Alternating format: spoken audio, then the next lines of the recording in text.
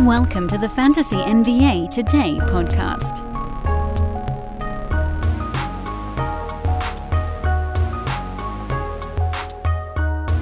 Good morning, everybody. Welcome back from Thanksgiving break. I hope you all had a lovely holiday.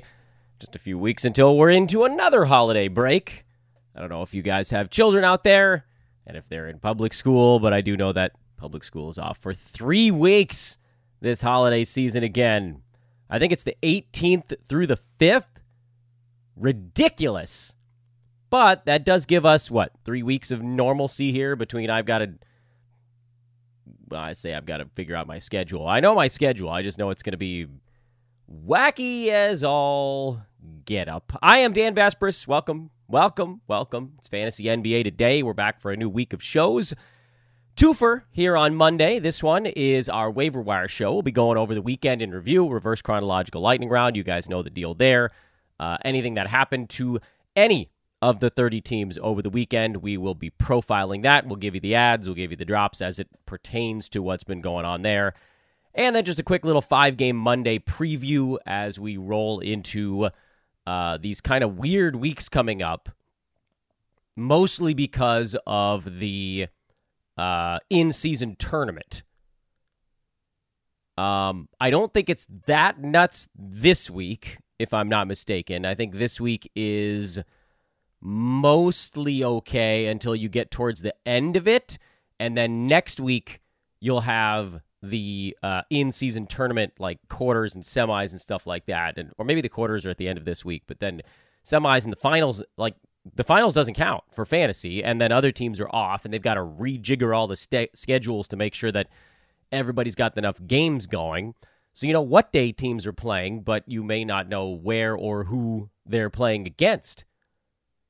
That's coming up, though. Luckily, we don't have to do a ton with that. But later on today, we will have our week ahead show. That's with Derek Ball. Usually airs around 2 o'clock Pacific time, so make sure to stay tuned to that and subscribe to the YouTube page or Spotify or iTunes or however you take in our various contents so that you can get alerted when we have that show this afternoon. And I would like to once again remind everybody to please come hang out with us over on the Discord side. You guys may have noticed that I've been doing a little bit of a push on that front lately. And look, here's the lowdown on that before we dive into all the fantasy stuff for the weekend here. We'll go through a whole bunch of stuff, and so get ready. Don't worry, it's coming. Basically, here's where we're at. There is at least a medium-sized likelihood that Twitter gets more and more messy over the next 6, 12, 18, 24 months, whatever it might be. Because so far, under Elon Musk, Twitter has gotten more complicated. However you feel about it right now, Twitter is still the fastest way to get your fantasy information. Is it easier now than it was a year ago? Absolutely not. It's more complicated. It's harder to use. You have to use weird plugins to get TweetDeck to work, if you even know what that is. The app is buggier. Finding your stuff in a feed of edible weed ads is extremely annoying at times. So to that end, we want to make sure you guys have a place to go if anything does ever truly befall X/Twitter, where I still am doing almost all my stuff. I'm not abandoning it in any way. I'm going to continue to use it like it's going to be there forever, but I do also think there's a chance it's not. So come hang out with us in Discord. I put the link on the board there for folks that are watching on YouTube. It's in the show description for folks that are listening on traditional pod channels. That's the place to be. Already, folks are kind of hanging out in a fun little community there, but certainly it's nice to have it as kind of an emergency backup. Okay, enough of that nonsense, enough of that stuff. I know you could call it promo. I actually think it's sort of us just covering our bases. Let's talk about the weekend that was and see if we got anything we can do to fix up your fantasy teams. It's a 30-team reverse chronological lightning round. We'll go through Sunday and Saturday, and then we'll play the weekly game of who didn't play over the weekend because Dan's too stupid to look it up beforehand. Anyway, here we go. Portland, Milwaukee. That was the early game. Milwaukee, this was a 32-point turnaround in this basketball game. Portland led by a bunch. This was the Damian Lillard, if you want to call it a revenge game, which, again, like, revenge games are not always a thing. I think it's more gray than black and white on that one because certain players do get a little bit feistier to play old teams. Like we saw DeAndre Ayton, I think, play harder against the Suns than he did against some other clubs. But this was a different one because I don't think the Blazers really begrudged Dame's departure. You know, he was their leader there for a decade. He put everything into that thing. Like, the only people that are annoyed with Dame about this are the fans. And it's not like they could show up and play in Milwaukee on behalf of the Blazers. So there wasn't really a true, what you call, revenge angle at play here. And frankly, Dame didn't shoot the ball that well. I know he did a big fantasy game, but if you wanted to say, oh, he did more because it was the Blazers, I don't think so. I think this is just what he's been doing against teams that aren't that great defensively. In any event, there will be times when you can exercise that rule. There will be other times where you can't. Point is here, there aren't that many fantasy angles at play in these two teams. Shaedon Sharpe continues to be a much better points league option than head-to-head. His rank actually is 190 in 9 category leagues, but if you're punting field goal and turnovers, like it kind of has to be both, unfortunately. If it's just one or the other, if you're punting only field goals, that gets him up to 126, which is playable in most formats, but not great. And if you're punting both, that does finally move him inside the top 100. There's this weird disconnect, though, on Sharpe, where, like 2 weeks ago, I think I asked on Twitter, who's been your favorite pick so far this year? And a lot of people were like, ooh, Shaedon Sharpe. And I'm looking back at that like, are we looking at the same year? Now, if you're punting both field goal and turnover, he's number 75. So there you go. That's how you get him inside there.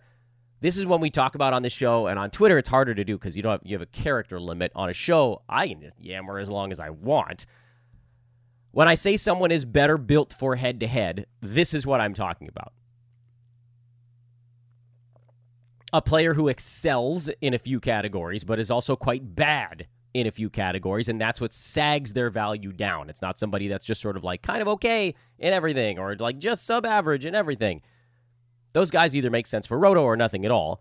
The guys that have this anchor, this weight dragging them down for Sharpe, it's field goal and turnover.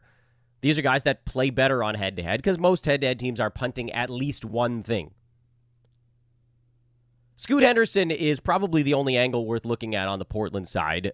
He played 27 minutes in this ballgame off the bench, 13 points, 4 boards, and an assist. Did pick up 5 fouls. They're going to bring him along. I think it's possible that Portland realized that sort of shoehorning him into the starting lineup and just saying, go get him, Scoot, was maybe not the best way to get him acclimated to the NBA, so they're kind of bringing him along now.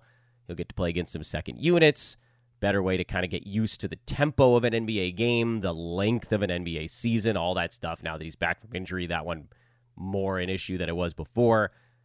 Do I think he's going to be in the starting lineup as the year goes? Absolutely. Toumani Camara is not going to stick as the starting power forward for that team. They'll move some bodies around. It'll probably be Jeremy Grant sliding up a slot.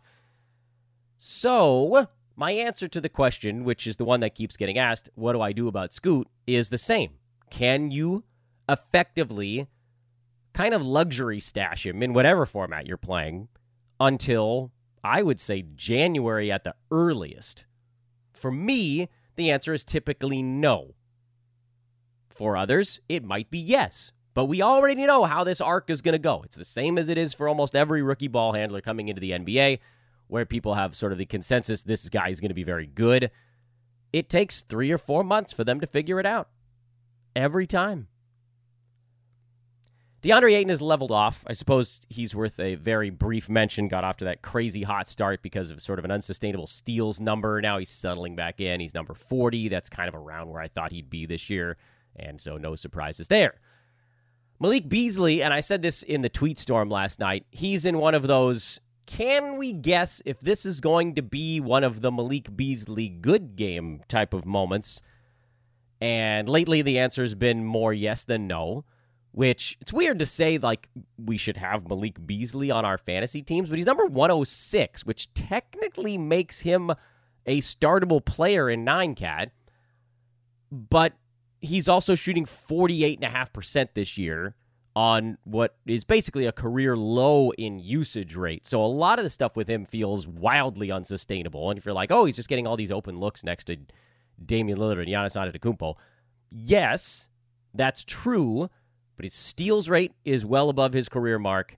His three-point percentage is a career high 46 right now. His field goal percent is the best it's been since 2018, and it's actually still better than that. So there's a lot of stuff going on with Beasley that does not feel like it's going to stick. And if you're looking at the up and down of his season, he's had like 3 or 4 mega games, and then everything else has been kind of crap. Do you want to risk that in a games cap format? I'm a big no on that front. Head-to-head side, I guess you could kind of throw him out there. You know you're going to get some three-pointers, but overall it's going to be generally more complicated than it's worth. And Bobby Portis is another one of the guys I wanted to talk about on that Bucks side because he's been a little bit up and down. Also a guy who technically belongs in lineups right now, coming off of 2 crummy ball games, but he had 4 or 5 before that were pretty good. And then this one was better again. He got some defensive stats, which is not really the norm for Portis. You can't expect that all the time. But it does seem like he's generally doing just barely enough with Jay Crowder out where he belongs in lineups. And you guys know I can't get past this game without talking about Brook Lopez, who now is up to number 18 in 9 category leagues. He's been ridiculous of late. I think over the past 2 weeks, he's number 5 in all of fantasy sports behind Shea, Kevin Durant, Embiid, and Tyrese Halliburton. Over the last 2 weeks, Brook Lopez is averaging 17.5 points, 2 3-pointers a game, 6 boards, a steal, 4 blocks on 60% from the field, and 85% of the free throw line. If you're like, yeah, that's not sustainable, you'd be right. However, his slow start to the year also wasn't because he was shooting 39%. We knew that wasn't going to stick. Where does Brook Lopez fall? Probably somewhere between where he started and where he's at right now. Do I think he's going to be number 18 all year? Unlikely. But it doesn't matter because you're not going to get proper value back for him if you sell on Lopez because the people that have him are the people that went and got him, which is generally us. Those of us who love the old man stuff. Ah, well. Hey, I forgot to tell you guys to follow me on Twitter at Dan Besbris. I know I talked about the whole Discord Twitter thing, but I am at DanBesbris over there. Let's keep moving. Minnesota trounced Memphis. The Grizzlies are in a bad way. Nothing really to talk about on the Minnesota side. We had this sort of passing thought of, would anybody get fantasy value with Jaden McDaniels out? And Nickeil Alexander-Walker's soaked up most of the minutes, but he's not really doing much with them, so I think the answer is just no. Memphis, on the other hand, okay, so Jaren Jackson Jr., we need to talk about him. He finally played a full complement of minutes in this ball game, and he finally got more than 2 defensive stats to get his season mark up to 2.2, coming off of last year where he had 4. His field goal percent is down about 9 year over year. And then between those two things, that's really the difference in JJJ from last season to this one. He went from a guy who was getting 4 defensive stats a ball game to 2. He went from a guy who shot 50% last year to a guy who's down near 40. Here's the thing. Number one, he's basically at a career low in 3-point percent at 30. So I do think that number comes back. I don't think his field goal percent gets all the way back to 50 or 51, which was pretty unusual for him last year, given that a solid third of his shots were coming from three-point land. And that's still where he's at. So his 2-point percent was extraordinarily high last season, and without Ja around to get him open this year, you've seen that 2-point percentage fall. You've seen the 3-point percentage fall. Everything else has been kind of normal, with the exception of the defensive stats. Steals are down and blocks are down. Do I think JJJ gets back to that number 12 spot? That was always going to be a tough landing point for him because he needed to reproduce 3 blocks a ball game, which is far easier said than done over an entire year. He could still get back there. Anything's possible. But I think you have to adjust a little bit for maybe not getting all the way to that. Do I think he gets up from 2.2 defensive stats where he is right now? Yes. Do I think his field goal percent trends up at some point this year? Yes. So to that end, JJJ feels like one of the bigger buy lows on the market. Question is, where do you think he's going to go and how much you think you'd have to pay to get him right now? We'll talk more about that tomorrow on our buy low show of the week, where he will probably be back again. Folks, picture this nightmare scenario. You're hosting friends for the big game. It's neck and neck in the fourth quarter, and suddenly you realize you're out of drinks. Boo, say all of your friends. You start to sweat. Your friends turn on you. You're forced to go on a last-second drink run and end up missing the game-winning touchdown while in line. Oh, no. Terrifying, isn't it? Luckily, you can avoid the drama with Drizzly, the go-to app for drink delivery. With Drizzly, you can shop a huge selection of beer, wine, and spirits, then get them delivered right to your watch party. Compare prices across multiple stores in your area, find the best deals on game day drinks, and get back to armchair quarterbacking from, you guessed it, your armchair. Download the Drizzly app or go to drizzly.com. That's DRIZLY.com today. Must be 21 plus, not available in all locations. Otherwise, for Memphis, I think you can stream Santi Aldama. I know he wasn't as good in this one with just 14 and 7, but overall, he's just simply getting enough shots up and playing time where he should probably be in lineups. No, I'm not starting Bismack Biyombo. We've seen this story one too many times, and that's kind of where I'm at with the Grizzlies. Charlotte had some news as well. LaMelo Ball went down with an ankle sprain. Basketball Monster, you can see on your screen if you're watching, they have it listed, or a strain actually, excuse me. They have him listed as expected out for 2 ball games. I might go a little higher on that expectation just because of Ball's ankle issues historically. So this sucks. The good news, I guess, if you want to call it that, is that Terry Rozier came back, and now he was bad as the point guard last year, but at least he can sort of slide into that role. He'll get a lot to do. He won't do as much as LaMelo was doing, so that means that there's going to be usage for other guys to have. Miles Bridges is doing a ton. Brandon Miller's going to get to do more. I would assume Gordon Hayward jumps back up to doing a little bit more. So definitely a hold on Hayward. I know he's bad in yesterday's game because he missed a bunch of free throws and shots. But overall, his role is going to increase here with LaMelo out. Now, I think, and then as Brandon Miller goes, I'll be honest with you guys, when he had this better ball game, and I looked at it, I was like, has he done anything recently? And the answer is kinda. You know, he had 15 points in the previous game.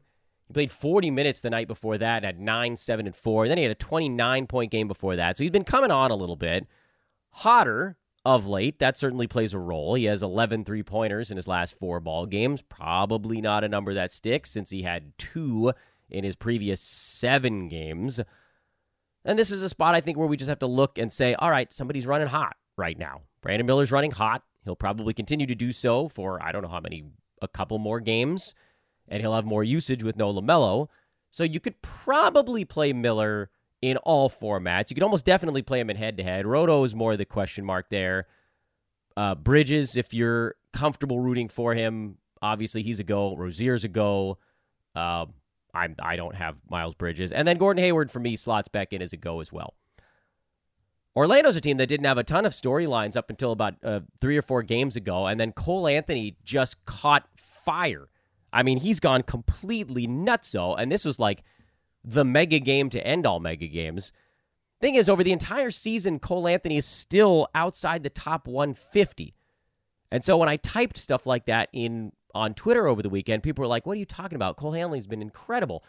Well, he again fits more that head-to-head profile, where over the last 2 weeks, since he's sort of kicked it into a higher gear, he's been a nice positive impact free throw guy. He's been a okay impact points, boards, and assist guy from a guard spot, but he hasn't done much defensively. His field goal percent has been kind of a medium-sized negative, and so those things do counterbalance each other. What does that mean? Well, while he's running this hot, you can probably play him in every format. Okay? We have to react to the stuff that's happening right in front of our eyes. Over the last week, Cole Anthony's been extraordinary, and he's been a top 50 play for 7 days, which I think is 3 or 4 games for him. Weighted heavily by this last one where he went for 30 points, 7 boards, 7 assists, 2 steals, and a block. His steals and blocks have been up the last week.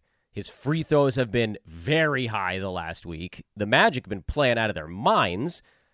And you'd like to say, oh, well, defenses helped. Yeah, Charlotte defense stinks, but he did some of it against Boston. They're a good team. He did some of it against Denver. They're a good team. So it's not like you can say, oh, well, he just had these cake pastry matchups. He's just been really hot. And while he's running hot, Orlando's giving him extra playing time. So play Cole Anthony while this is going. Some of it has to do with the fact that Markelle Fultz has been out for a few weeks. Okay, that's fine. But it's okay to ride a hot hand. It also seemed like at the end of last week, Goga Bitadze had kind of won the center job, and then Mo Wagner had a huge game against Boston, and then they basically split 37 minutes in this one, and we're back to, I don't know. What do you get when you cross an elephant and a rhino? There's the answer to your question of who to start between Bitadze and Mo Wagner. Hell if I know. So I'm going to probably go back to neither. Suns, without Kevin Durant last 2 ball games, and if you thought, oh, boy, Devin Booker gets to do a lot when Bradley Beal is down, Devin Booker gets to do even more when Beal and Durant and Grayson Allen, for whatever that's worth, are all out. This is the Devin Booker show. 25 shots and 11 assists. This was like when Trae Young didn't have anybody running next to him either. You're going to get some absolutely ridiculous fantasy lines out of Booker right now, so enjoy the hell out of it. Is it a sell high? A little bit, but you're not going to get anybody better than where you drafted Booker anyway, so stick with it.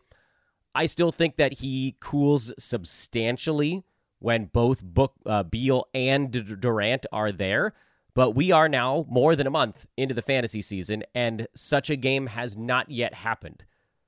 This is reminding me an awful lot of last year when I was like, yeah, Trey Murphy, you just keep rolling him out there until the Pelicans get healthy, and people were like, Dan, he's better than a streamer. And I was like, maybe. We haven't seen it. Obviously, Booker is not the same thing. He's a top 30 play no matter how you shake it out. The question is he a top 6 play, which he is right now, when everybody's cooked on that team? Or is he more like 20 when they're fully healthy? We'll find out. Either way, you're in good shape right now. Would I stream Jordan Goodwin if everybody's out again for the next ball game? Maybe. I think him playing well and being hot helped. Eric Gordon is your safe play, if we can even call it that, with both Durant and Beal down, because he's the most likely to go take 15 shots. And that could hurt you in a lot of ways, but he's liable to make 3 to 5 3-pointers if he's getting that many looks at a bucket, and you kind of just have to roll with that. Keita Bates-Diop is the guy who got the start for KD. He can do some across-the-board stuff, but he profiles more as just sort of your standard run-of-the-mill streamer as opposed to someone you can use in all formats. I really have to be careful with my words. When I call somebody a streamer, I'm probably talking about head-to-head. When I call somebody an injury fill-in or an all-formats guy, that should be a little bit more across the board. By the way, the Jalen Brunson buy low window has officially expired. He's now inside the top 50 in 9-cat after another big ball game here, so no surprises there. Emmanuel Quickley's minutes have been trending up a little bit. He's another guy who profiles much better in head-to-head than Roto because, again, pretty good in points, decent in threes, very good free throws.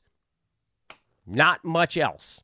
So the bad outweighs the good for Roto on Quickley, but the good probably outweighs the bad in head-to-head. Because presumably, you're punting something in head-to-head. Is it steals? Is it blocks? Is it boards? If it's any of those things, Quickley adds a big boost in value. He's a very good punt steals guard. Those are all these weird little hoops you got to jump through, but it all makes sense if you look at it deeply. RJ Barrett finally had a quiet ball game. He's been one of the easiest sell guys to start the year, and now he's kind of petered out. He's number 147 in 9-cat. This was the least surprising thing on planet Earth, so let's just keep on going. Oh, Josh Hart, probably droppable. I feel like I've now made up my mind. We've seen them in some competitive ball games. He's in minutes have been more like 24 to 28 as opposed to 28 to 31. When RJ Barrett is healthy, Josh Hart does not get to play enough. Hawks.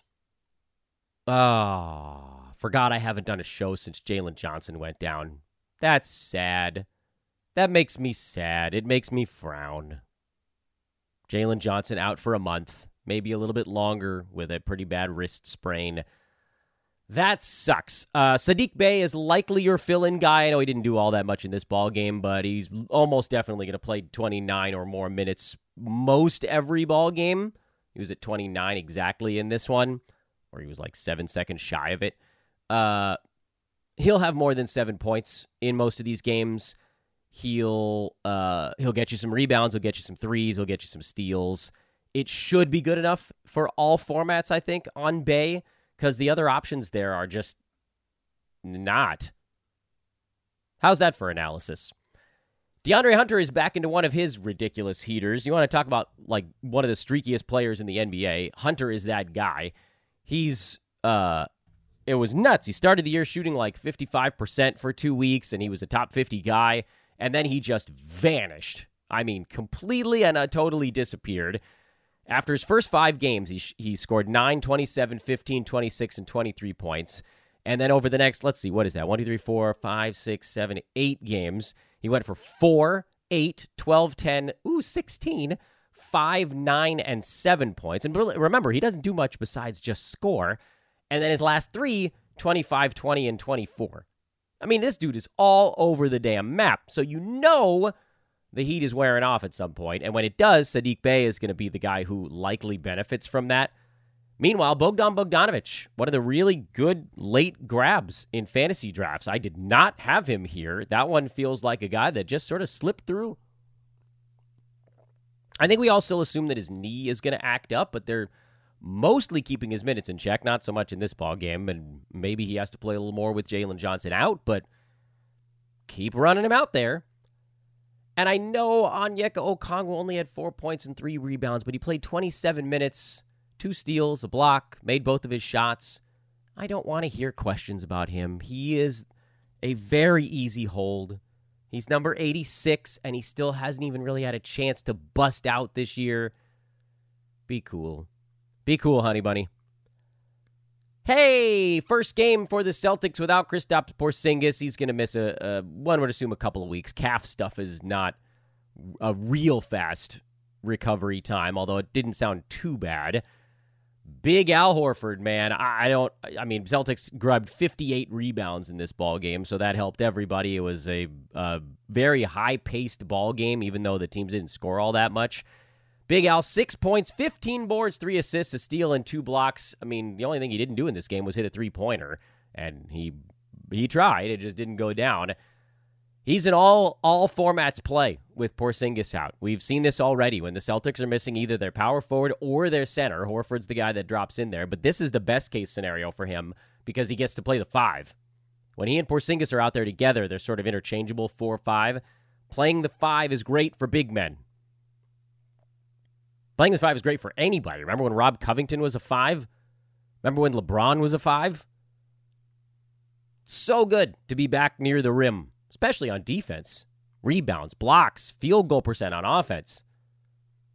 Juicy, man. Let's roll with Big Al. And just remember, he's still Big Al Horford. He's still 900 years old. And so there will be a game in here where he goes for 4 points, 4 points, 5 boards, and a steal.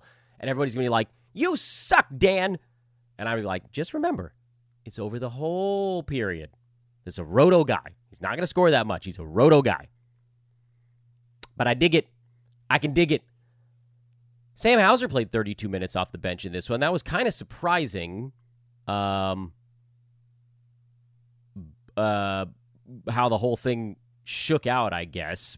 But Celtics were also missing Drew Holiday for this game, so that played a role. I don't know why my brain farted on that a little bit. Delano Banton. I still want to call him Blanton. I know everybody wants to call him Blanton. It's just Banton. Got the start, didn't do very much. That's why Hauser got more playing time. Hauser seems more comfortable coming off the bench. He's a three-pointer stream, and let's keep going. This is taking me a while, everybody. I'm fully aware of that, but I thought we could really go through it kind of fine-tooth comb And so we might not get to as many questions, but hopefully we'll basically cover every player in the damn NBA, and maybe you won't have any. Hey, Jakob Poeltl is fine. Thank goodness. He was such a weird start to the year. I admit I was starting to get nervous, but he's been really good. I guess it's been about 3 weeks, give or take. Top 60 last 3 weeks. Steals and blocks are starting to come around. He has one of the best 2-point percentages in the NBA. So, phew, as we wipe our brow. That one started to make me a tiny bit nervous, but he leveled off. Dennis Schroeder has officially fallen outside the top 100, and I am not an idiot after all. Or I am an idiot, but at least I'm not an idiot about this particular thing. Remember when he was top 50 and I started to think I was a complete idiot? Only kind of one now. That's over the last 3 weeks. Sorry, I got to get my stats right. Schroeder does still just hang on inside the top 100 overall, but last 3 weeks he's just outside the top 100, and that feels more like the sustainable mark for him. Also, Scotty Barnes starting to slowly trend down after the world's hottest start in the universe. Rebounds are down from 10. Scoring is back under 20. Defensive stats are at 2.9. We always knew he was going to come back down. That was just not a sustainable start. Scotty Barnes over the last 3 weeks is number 30, which again feels like a number that could probably stick a little bit easier, and that's okay. He'd still be a draft day win, and still a miss for yours truly, but first round was always a bit of a reach. Hey, how about Max Strus? So look, I don't want to spend that much time on Strus because you guys know I love him. He's just basically been top 60 almost every single week all year long. Remarkably consistent. He's number 58 right now. He's rebounding like a monster, and it's been consistent all season, and he's always up there with the top minutes played on the team. They just love him. He provides a floor spacing element they didn't have last year. He defends better than George Niang, although there's some games here and there where Niang gets a few extra looks. But I want to remind everybody of like that first week of the year where we saw Strus go nuts, and I want to say I learned my own lesson. So I want to make this more about me than it is about everybody else. Because a lesson that I've learned over the years is that sometimes I was too bashful about a pickup because I didn't believe something was sustainable. Or I felt like it was because somebody was missing, or I just sort of talked myself out of it. But we saw Strus put up those really big games right out of the chute. And remember, I think the first game of the year, maybe Garland was out, but one or two of those early games this year, that team was fully healthy other than Jarrett Allen, and he still did it.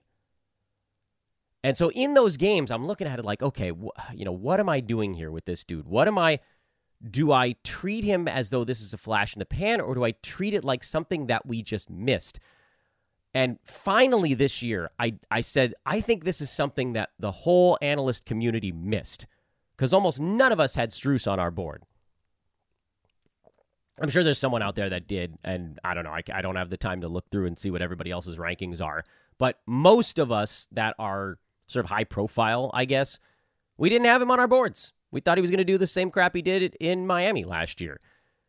But like that first game even, when he put up a big line, sure, that was cool. But it was the 39 minutes that caught my eye. And then the second game, his line wasn't as big, but he played 38 minutes. That's what caught my eye. And then the third game, I think it was an overtime game, he played 42 minutes. So basically 37 for regulation. That's what was catching my eye. And I thought, this guy's going to go through a slump at some point. But if we continue to see minutes that are, like, he's among some of the league leaders in minutes played this year. Isn't that nuts? I think he's like 20th in the league in minutes per game. This is Max Strus we're talking about. That's why I stuck it out. Because the minutes were huge, and so you knew everything else would level off, but those giant minutes meant just more involvement. More rebounding opportunities, more assisting opportunities, the steals and blocks, which is not really like a claim to fame for him. And they're still not, frankly. He's at, 0.9 steals, 0.6 blocks. But 35 minutes a game was never a number that he sniffed in the past. He's like 20% higher than almost any season he's ever had. And his role is bigger. And Donovan Mitchell or Karis LeVert or Darius Garland, they seem to be out like every 2 games. So that's not bad either. So that's why I came on this show and on Twitter and I said, this guy is an ad, And I want you guys holding him for a while because something new is happening. This is not my way of trying to toot my own horn. In fact, it's a way of me trying to say I made idiotic mistakes in the past where I saw something like this and I was like, nah, I can't. Come on, this is player X. He's never done this type of thing. But this year, I finally learned from those mistakes. And I said, this is a guy who's being given a different role and a different opportunity. And I'm going to believe what I'm seeing as opposed to what I saw in the past. And I hope we can all learn a lesson from that because it took me 20 damn years to learn the lesson, but I finally did. And it's paying off with this guy. It's fun to have an example of yourself. This is a self-improvement moment for me. Good to see Darius Garland in this game also. He hurt his neck against the Lakers, left that ball game in the third and didn't come back, but he played in this one, and he actually played relatively well. -5 more turnovers. Garland, what are you doing, man? Do you not know what your own team's jersey looks like? Pass to the proper team. And Jared Allen's back, by the way. He's inside the top 70 now, so that buy low window is gone. Karis LeVert. Okay, look, I'm taking too long with every one of these games, but screw it. We got a lot to talk about. Karis LeVert was a guy I had sort of softened my stance on earlier this year, but he's now fallen back into the, this Karis LeVert type of thing. And it's not about a usage dip. It's just about efficiency. He needs to be getting so much usage to overwhelm the inefficiencies that he now falls back into a head-to-head only kind of play. He's simply too bad at field goal percent, free throw percent for me to use him in Roto. I can't do it. He scores. He gets steals. He sometimes hits threes. All of that stuff is good if you're just trying to compile on a head-to-head side. But Roto, he's no longer a play. And I probably should have said that last week, but I forgot, so I'm saying it now. Chicago, they got to be on the cusp of blowing it up at this point. I mean, the Bulls are an unmitigated disaster from an actual basketball standpoint. At least fantasy-wise, they're kind of hanging in there to this point. Zach LaVine got off to a slow start. He's gotten better. He's now inside the top 60 on the year. I feel like it happened and nobody even noticed that it happened. Remember when he was in the 90s? It only takes a couple of decent ball games. DeMar DeRozan is right next to him. They're both basically right at 60, which is, I guess, a little bit disappointing, but certainly not backbreakingly bad. I think Vooch is right around there also, isn't he? Yeah. All three of those guys are basically right at 60. All three are slightly behind where they got drafted. DeRozan was going in the late 40s. LaVine, actually, Vooch was going around 55 or 60, so he's basically right where he got drafted. LaVine, I think, was maybe 5 slots in front of him. Effectively, they're all basically ADP matches to this point. But I want them to blow it up because I think all of these guys would get a fresh take on life if they were somewhere else. Or, hell, start to blow it up. Take one of those dudes away, and the other ones will have plenty of usage to pick up for it. But they're not even the point. Point is, they're fine. You can keep trotting them out there. Kobe White is the main guy. I talked about it last week and the week before, once the Zach LaVine is on the trade block news dropped. And I've been vocally anti-Kobe White as a fantasy play because he's very bad at field goal percent. He doesn't rebound. He actually doesn't score as much as folks were giving him credit for in the past. His defensive stats didn't sort of cover up the other stuff. And he's consistently outside the top 150 in fantasy, even when things are going well for him. But I want to once again iterate, so reiterate, I believe is the appropriate English word for that, what I said as soon as the Zach LaVine news broke, which is figure out how long you can stash Kobe White. Because if the answer is any medium length of time, you should do it. Do I think he's playable right now? I mean, this is a good ball game, but generally the answer is no because of his fantasy problems, the holes in his stat set. You could probably get away with playing him on the head-to-head side. If you can get him in Roto, I think I would do it and then just sit on him because at some point the plug's getting pulled. I mean, this team stinks. They stink. They're one of the worst net rating teams for for a healthy core in the NBA. They're 5-13. They're 4 games back of the play-in tournament. I feel like we've all thought the Hornets have been really bad this year, and the Bulls are a game and a half back of them. Blech. Anyway, try to stash Kobe White. However you can, try to do it. No Nick Claxton on the Brooklyn side, and Cam Johnson, as folks watching can see, left with leg cramps. Hopefully this is a very small thing for him because Cam was coming on, baby. Worked his way up inside the top 70 after a slow start. This game pushed him just slightly out of the top 70 since he didn't get to finish it, but he's doing all the things we wanted him to do, scoring threes, steals on good percentages. I like Cam Johnson a lot, so hopefully he gets better. I think the more interesting stuff in this ballgame, big games from Royce O'Neal, and very productive game from Dorian Finney-Smith. That's because Nick Claxton and Ben Simmons are both out. It also doesn't hurt that Cam Thomas is still out. Cam Thomas and Ben Simmons being out is very good for Spencer Dinwiddie. I got yelled at on Twitter for saying Dinwiddie was kind of a maybe for me, and frankly, I was probably being a little bit too cruel to him. He's a play with Ben Simmons and Cam Thomas out. I don't know that frankly, I don't think he's going to be a 9-cat roto-level guy if Simmons and Thomas both come back. He's iffy when Cam Thomas comes back, and possibly a no on that front, too. Because Dinwiddie generally doesn't do much besides points, threes, and assists. Struggles with steals, typically struggles with rebounding, struggles with field goal percent a lot. Turnovers usually kind of high. Free throw percent is meh, not great. It was good in this ball game. I don't want you guys to use this one game as the example. But when all these guys are out and his usage is through the roof and he's basically the last initiator on the team, he's going to be good. Okay? All these things can be true at the same time. I need everybody to hold like 4 thoughts in their head all at once. By the way, when Nick Claxton comes back, Royce O'Neal and Dorian Finney-Smith, they go away. When Claxton's out, we've seen Finney-Smith in particular has been useful. And then Royce O'Neal was the guy who picked up when Simmons was also out. So you got all these streaming options with the Nets. The question is who's playing in their next damn ball game. Well, it happened, guys. Victor Wembanyama had the true line of the night, one of the lines of the year, with 10 combined defensive stats and a double-double. 22 points, 11 rebounds, 6 steals, 4 blocks, 2 3-pointers. I mean, this is crazy. These are the kinds of wild lines that you're going to get from time to time from Wemby this year. He's still learning the NBA. I think Jokic had the quote after the ball game where it was like, look, this guy's going to change the league. He's still learning. He's still making mistakes, and that's fine. And that's basically what Jokic said. He's like, he's going to make mistakes this year. Yeah. And you drafted him probably at 15 or 17 or whatever he was going on those last 2 weeks before the season starts. And you're probably looking at it right now like, well, yeah, that's the reasonable way to feel about it because he has one of the most imbalanced fantasy profiles so far this year. He's been atrocious in turnovers, very poor in field goal percent, amazing in blocks, wonderful in steals, rebounds have been great. Like, everything's all over the map. At the end of the day, he is going to be, forget this year, for, like, hopefully a long time, one of the most fun players to have on your fantasy team.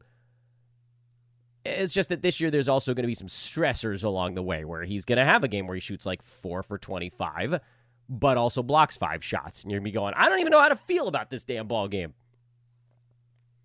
Spurs are terrible, by the way. Tried to warn you guys about that. And hopefully it doesn't creep in on games played for these guys, but it might at some point this year.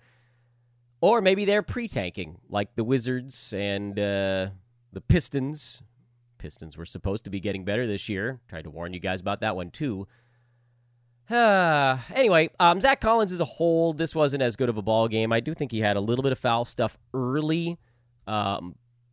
His turnovers continue to kind of sag his overall numbers because if you're punting turnovers, he's inside the top 100. I think you can probably weather that storm even on the roto side because he's not really hurting you a lot elsewhere. And if you draft like I draft, you're pretty good in turnovers going into the late rounds, so you can take that hit.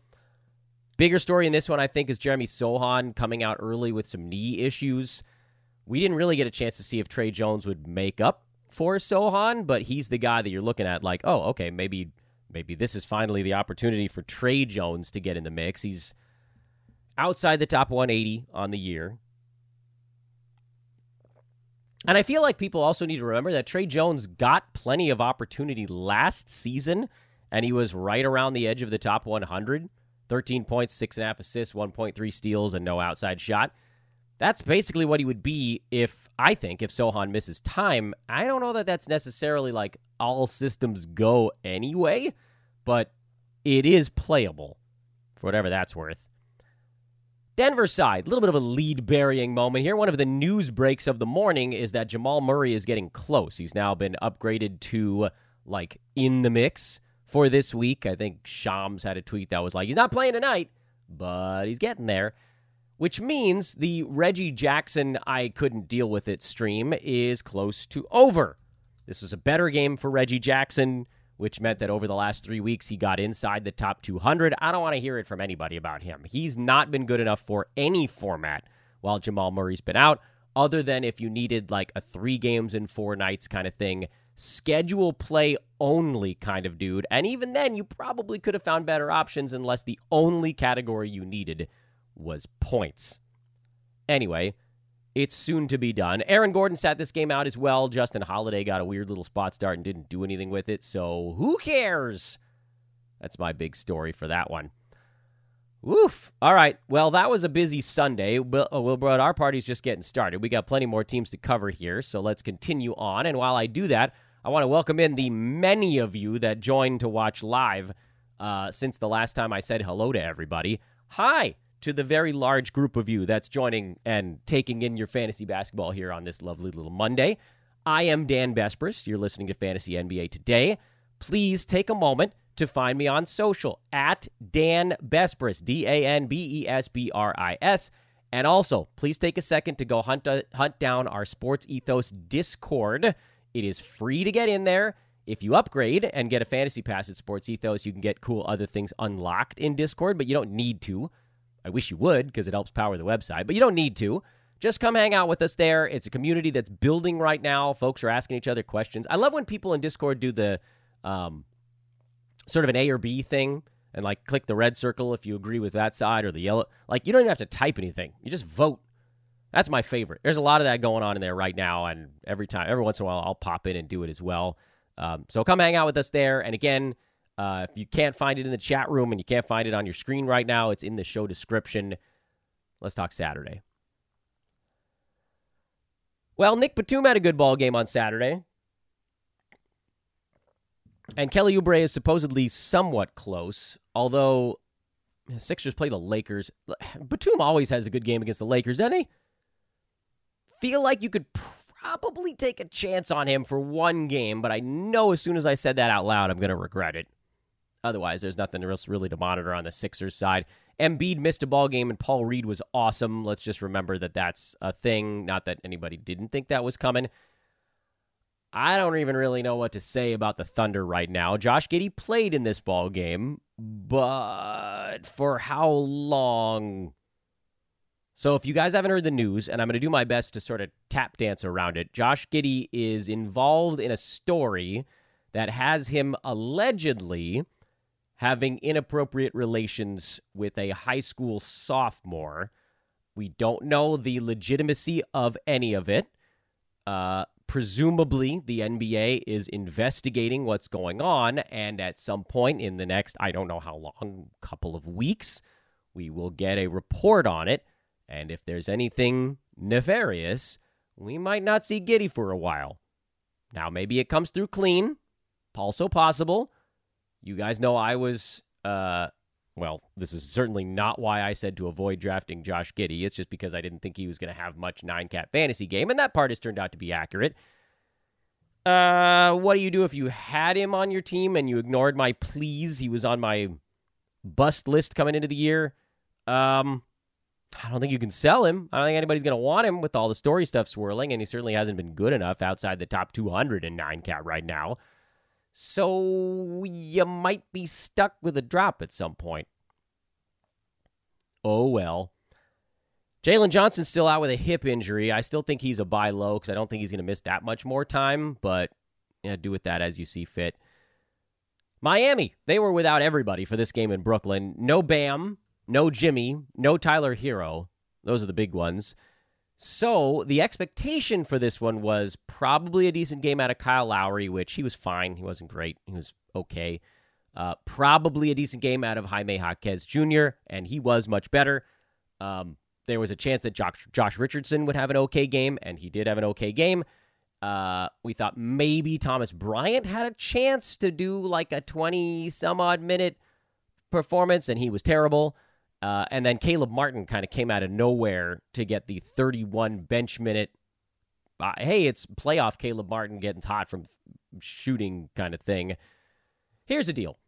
I don't know who's going to be available for Miami's next ball game. I believe they don't play again until tomorrow, he says very slowly while trying to look it up on the fly. Yes, they play tomorrow. I would assume that Butler's back at the very least. Maybe Bam as well. This felt a little bit like an opportunity for a team playing pretty well to give their guys a back-to-back off and then earn them what it was effectively like 3 days of rest for, 4-game stretch between ball games. So I'm thinking they probably get Bam and Jimmy back for their next one tomorrow. I can't be certain. But when those guys were in and Hero's been out, Lowry, Jaquez, and then Duncan Robinson, who was also out for this ball game, were the guys that were streamable. I don't know what the status of Duncan Robinson is. We'll just kind of have to attack this tomorrow. We already talked Brooklyn, so let's keep moving along from that one. We talked Atlanta already. How about Washington? This was a classic Washington Wizards getting destroyed Saturday ball game. They lost by 28. I wanted to make sure I had the exact number right on that one. So nobody got normal minutes. Again, Jordan Poole was also a very late scratch. I think he was scratched actually between the official start of the game time, or the listed start time, and the official start time. This was a game that was supposed to start, I think, at like 4 o'clock Pacific time. But in the NBA, all the games start 10 minutes after the hour. And I think he was scratched between 4 and 4:10, which basically meant that nobody could move him in or out of their lineups. That sucks. Corey Kispert got the start and, fart sound effect to streaming him into your lineup. I wouldn't make an adjustment from this game to any of the starters.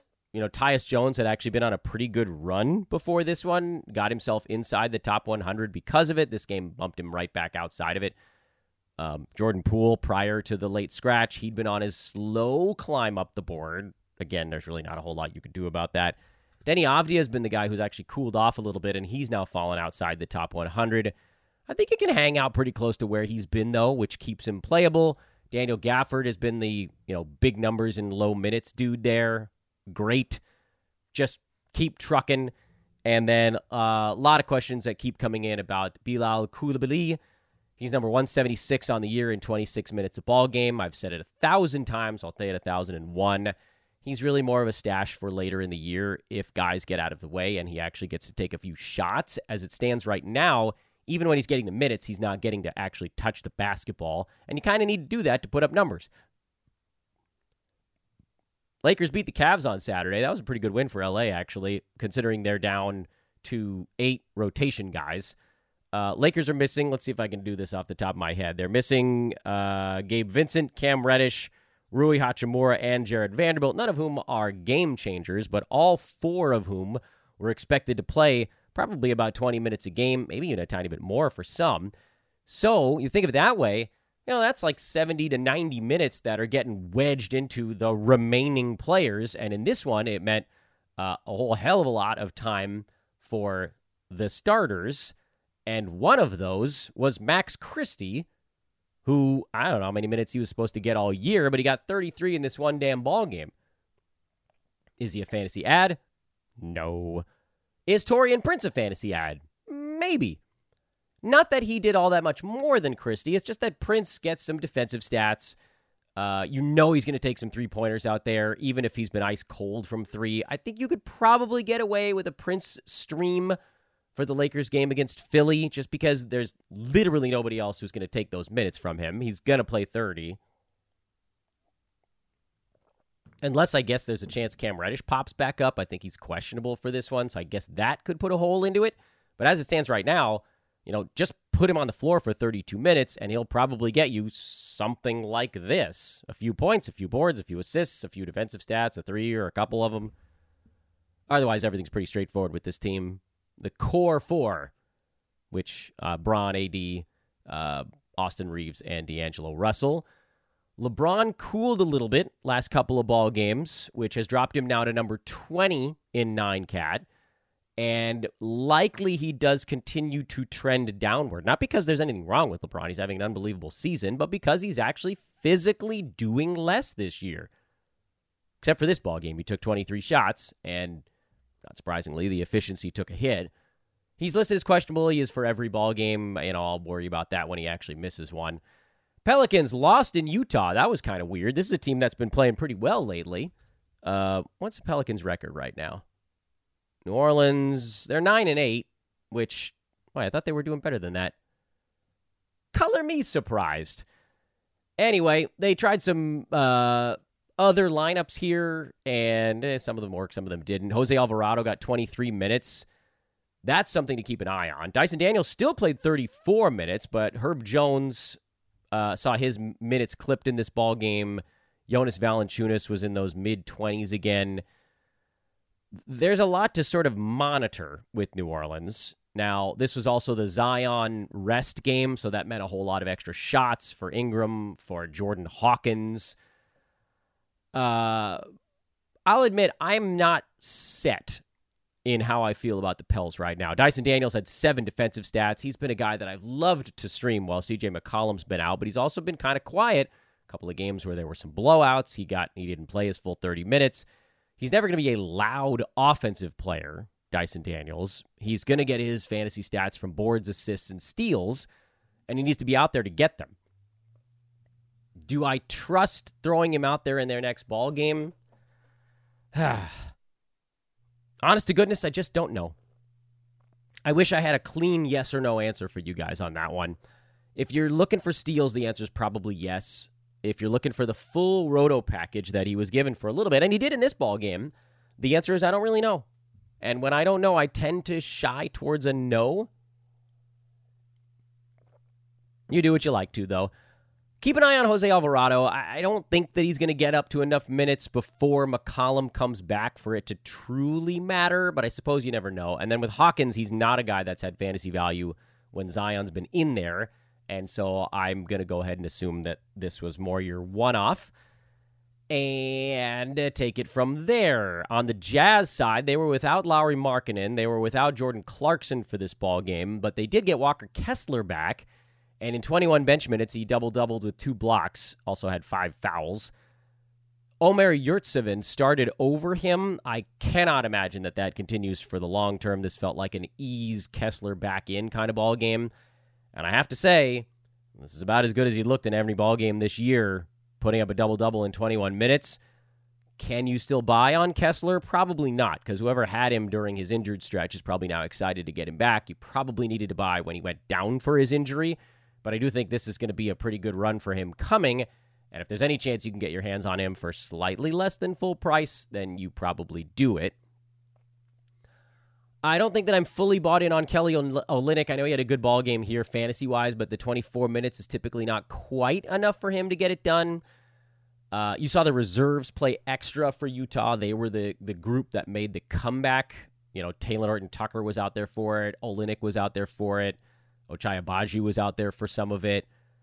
So this is a little bit of a weird fantasy line game. Everybody on the team basically played 19 to 26 minutes. That's wild, by the way. 10 players, and I think every single one of them was between 19 and 27. That's something, isn't it? Freaky little footnote on this ball game. Colin Sexton had 16 points. If Jordan Clarkson misses another game, he's someone you could look at if you just need scoring. And then Keontae George, who had the prototypical young dude running an offense game because the guys that are supposed to take the usage burden off of him were out. 15 points, 6 boards, 5 assists, 4 3-pointers. You're looking at those 4 categories and going, hot dog!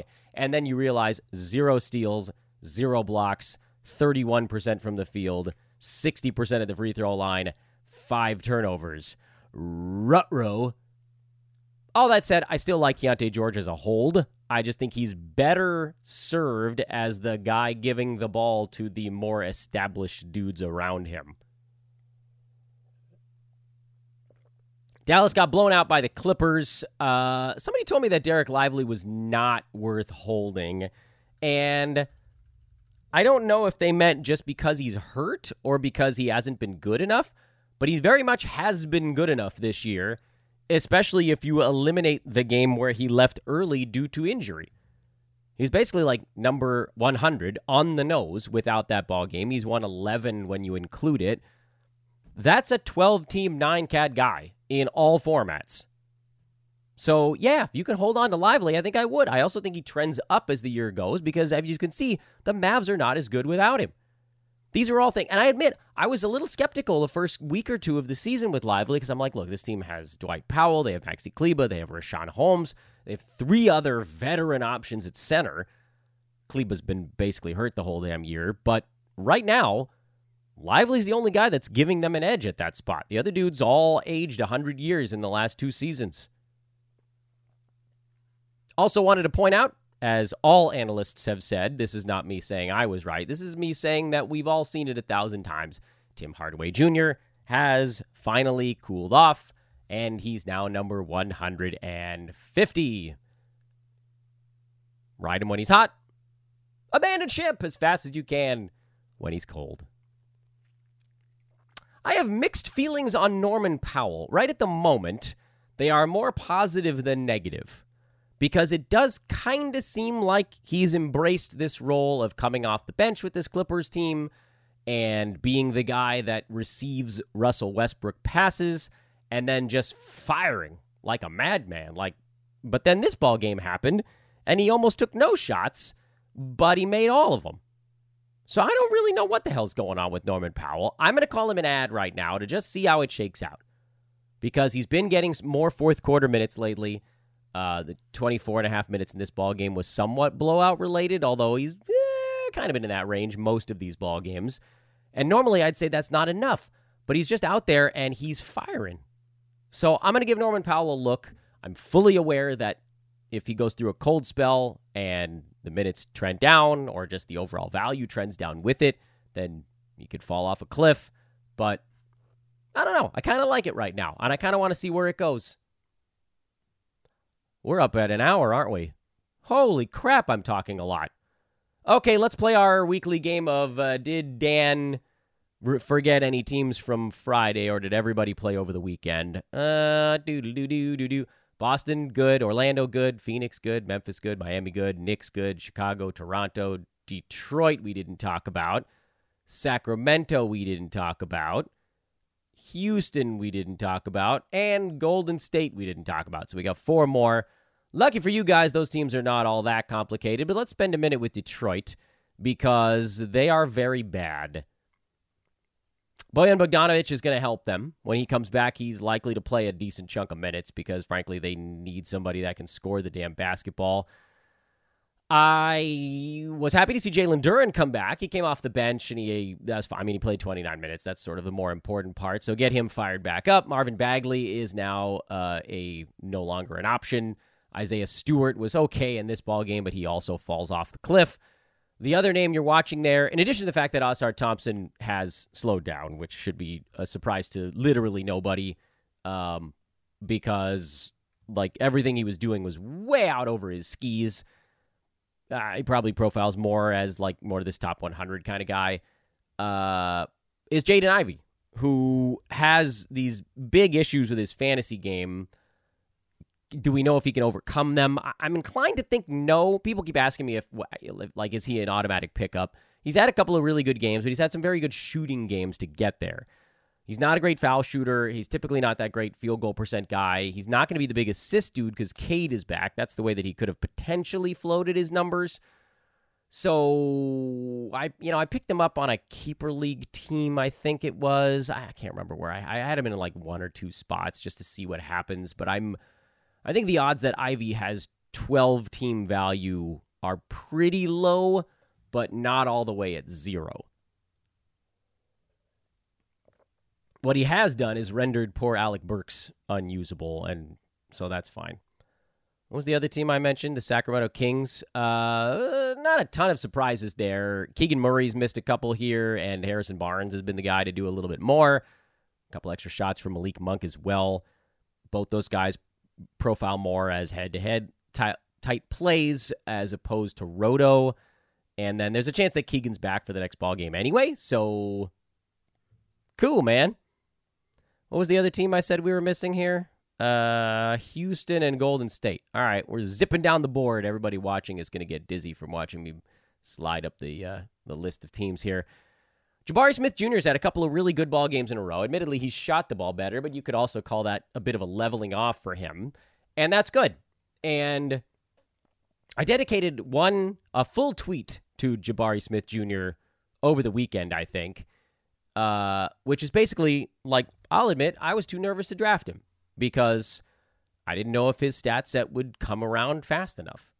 And I think the way I phrased it during the draft season was like, this is a guy who has fantasy appeal because he can score, hit threes, rebound, get steals, blocks, and he's not awful at the free throw line, and he'll do it on low turnover. So there is appeal there, but my great fear was, will he actually get any opportunity with all the new bodies they brought in, and the more that Alperen Şengün is doing this year, and if he does even, are we sure that the percentages are going to follow? So I avoided him because I thought there's too many question marks here. And right now, he's doing about where he was drafted. I think he's number 85 in 9-cat, and honestly, you take that. And I'm happy for the dude. Even if I don't have him on teams, I'm happy for him. I was just too nervous to take the plunge. I think that's really the only note on the Rockets. Freddie VanVleet has been a top 40 guy the last week or two, but overall that hasn't moved his numbers very much. Steals are still going up, guys. He's only at 0.7, so you can still buy on him, although I don't know anybody's selling on VanVleet because he's averaging 17 and 9, and I think they're probably aware the only thing he hasn't done is get you steals. Golden State's the other one. Draymond Green is coming back, so everything's about to get a board shuffling for the Warriors. Chris Paul was a lot of fun while Draymond was out. He will likely take a little bit of a hit, but CP3's sitting around number 60 right now in 9-cat while still only shooting 40%. So even though presumably the assists will come down, I would assume the field goal percent eventually ticks back up to something in the mid-40s, and so those will kind of counterweight each other. And no, I'm not super worried about it. Klay Thompson's been a little bit better lately. At least he's pushed himself back inside the top 200 for the year. I know, shudders. You're holding on Klay. You're probably not worried about the Saric Kevon Looney thing now with Draymond coming back. And then Andrew Wiggins, man, I don't know what's wrong with him. I've said it basically every week since this season started. I think he's broken. I don't understand how or why. I just think something's mentally wrong, or physically. It could be physically too, but it feels like he's mentally snapped. And so I don't really have a problem with dropping Wiggins in most 9-cat formats. And there's a chance he wakes up at some point later this year, but I mean, there's no guarantee, because if he really is like kind of semi-broken, he's killing your fantasy team while you're waiting on it. Let's do a quick look at Monday. I don't think we're going to have time for questions today. Sorry, guys. This show's running very, very long. I'll do a quick scan of the chat room for any sort of big picture stuff I want to do, but I don't think we're going to have a whole lot of time. Luckily, we talked about all 10 of these teams because we just profiled all 30 in our weekend review. But very quickly, in case you guys forgot what we're looking for tonight, Detroit, very little, Jaden Ivey, and then the health of Jalen Duren. Washington, this presumably should be a tighter ball game, so hopefully the starters get to go. Lakers, health status of any of those sort of fringy rotation guys, but then if they're all out, do you give a look at Taurean Prince? Philly, do I or don't I try Nick Batum? Screw it. I'll play him. I'm going to regret it. I know it. Blazers, the Scoot growth arc. You can watch that every game if you want to, but I know we all like watching young guys, so when he does have kind of the breakout game, you're going to want to be there to see it when it happens. But even when that happens, it's not a guarantee that it'll happen again for another 2 weeks. So just know, it's going to be a sine wave. There'll be ups and downs. The trend line will be upward. We'll get there. Pacers. Did we talk about the Pacers at all? I think I skipped the Pacers, guys. Sorry about that. I did miss one team. Did somebody in the chat room tell me that? Let's go to the chat and see if somebody was like, Dan, you didn't talk about the Pacers. No. But I didn't, Anyway, starter iteration Buddy Hield is magical. Honestly, Benedict Mathurin coming off the bench is he's not going to be a 12-teamer, but at least it's probably a little bit better for his confidence. Aaron Nesmith has missed time, and that's allowed Obi Toppin to do a little bit extra, but that's a path you don't want to walk down unless you're feeling real saucy.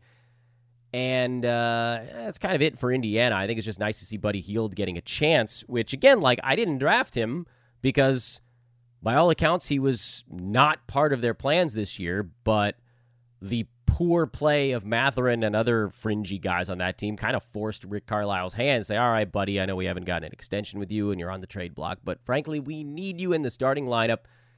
And he's embraced it. So if you squatted on him, have at it. He got dropped in a couple of leagues I'm in. I put in a big old fab bid on him at a Yahoo Public Prize League, and I got him. And cool. Pelicans we talked about, it's the do I or don't I on Dyson Daniels is kind of the only one there. You can keep an eye on Alvarado if you want. Utah, it's all about health tonight. We need to know who's playing. Is Markkanen back? Is Clarkson back? If one of them's back and not the other, that could also determine how we roll with this team. And Walker Kessler as well. Nuggets, nothing. And then the Clippers, I know we could say we're watching the three stars, but they're figuring it out. Slowly but surely they're figuring it out. It's really more about Norm Powell for me. Is Norman Powell going to be playable? By the way, Clippers are a 5.5-point favorite for this game. That's somewhat surprising, although I think Denver's on a back-to-back, so maybe that's the culprit there.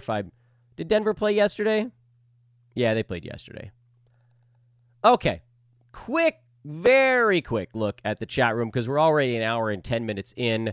You guys are going to hear me scanning the questions to see if anything I think I maybe didn't talk about but should have. Okay, I like this one. Where do you see DeJounte Murray and Jimmy Butler as the season progresses? I don't see any reason why Jimmy Butler won't continue his reasonably paced ascent up the board. He was down in the 70-80 range. He's at 36 right now. The assists and the steals have been trending up, and I have every reason to believe that they will continue to do so. DeJounte Murray was someone that I thought would be in the mid to late 30s, but would be healthy, so he'd be better totals than per game. Right now, he's had a couple of bad ones in a row that's dropped him into the 40s. He'll go on a hot stretch here in the next week or two. That'll probably push him back up into the late 30s, and that hopefully takes care of that question. Let's see, who else on this chat board did I not talk about already? Yeah, Chris Middleton I haven't talked about. Someone on Twitter said, I know you said to avoid him like the plague, but what do I do if I'm stuck with him right now? And that's basically what this question is. Brian says, is it time to drop him? I don't know is my answer. If you have him right now, because now he's dealing with an Achilles issue, he was just finally starting to get to playable level, and an injury popped up, and I don't like hearing about Achilles. I don't think you're dropping Middleton. If you have him, you probably have to stick it out, but hopefully you guys heeded my warning and don't have to deal with this. What else do we got?